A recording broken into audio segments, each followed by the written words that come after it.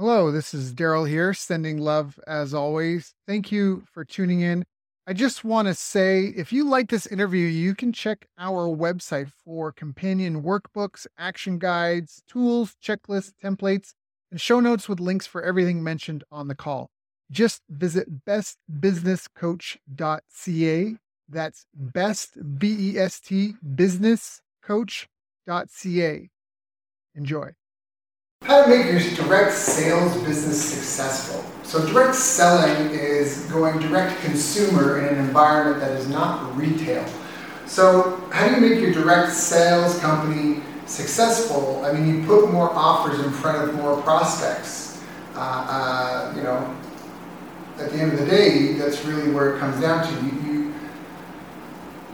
All the principles I've talked about in all the other videos apply here. So the 7-step rollout that I mentioned applies. The 8 critical success factors also apply. You can find out more on those at bestbusinesscoach.ca. But maybe you don't want to visit another site. You want, tell me now, Daryl. So if you've already got a direct sales business and you're trying to just keep it running and going, I would look at the 8 critical success factors. And those are self-efficacy, strategic planning, market intelligence, marketing strategy, sales strategy and skills, money management, business operations, and business intelligence. So these are 8 categories, that the 7 research teams that we hired helped us identify after reviewing 50 years of scientific research. These are the 8 areas, the focus that are needed to be successful in any business. So just because your company's direct sales, really it means that you just aren't in a retail environment. So that it might mean you're saving on overhead, you're saving on cost of staff, but I mean the principles all still apply. You have to be effective. Your team that's working for you, your vendors, they all have to be effective. They all have to communicate effectively. That's a primary function. It's a primary factor, is the effectiveness. Next, you have to have some sort of strategic plan. You have to make sure that you're not going to drive yourself into a wall. So, I mean, if you're selling pet rocks, that was a fad. And so, were you coming in at the beginning of that fad or at the end of that fad? That's part of your strategic plan, is to figure that stuff out. And then market intelligence, this will help you identify. At the beginning, I said put more offers in front of more prospects. Well, market intelligence would tell you, 1, where those prospects are, 2, which prospects are more likely to buy than others, 3, what else is happening with competitors, so you know if your product is still relevant or not. Marketing strategy might be what you really are asking. When you're saying, how do I make my direct sales company more successful? You might be asking, how do I have a better marketing strategy for my direct sales company? That's something. I mean, you can do email, paid ads, right? You can do direct mail, you can do postcard mailing, you can do billboards, radio ads. I mean, there's 101 different types of marketing channels and marketing strategies. So which one is best for you based on who your clients are?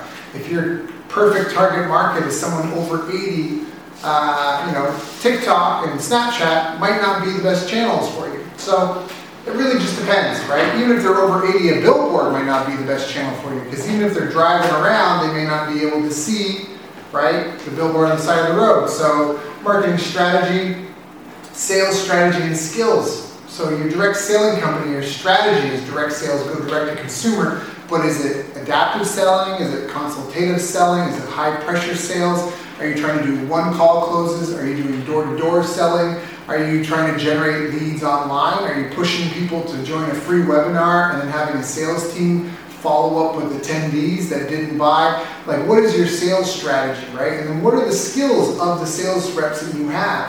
Are they just like hardline trying to bully people, right? Like, so that's the sales strategy and skills part. You have to make sure that the skills match the strategy and the strategy matches the skills of your sales team.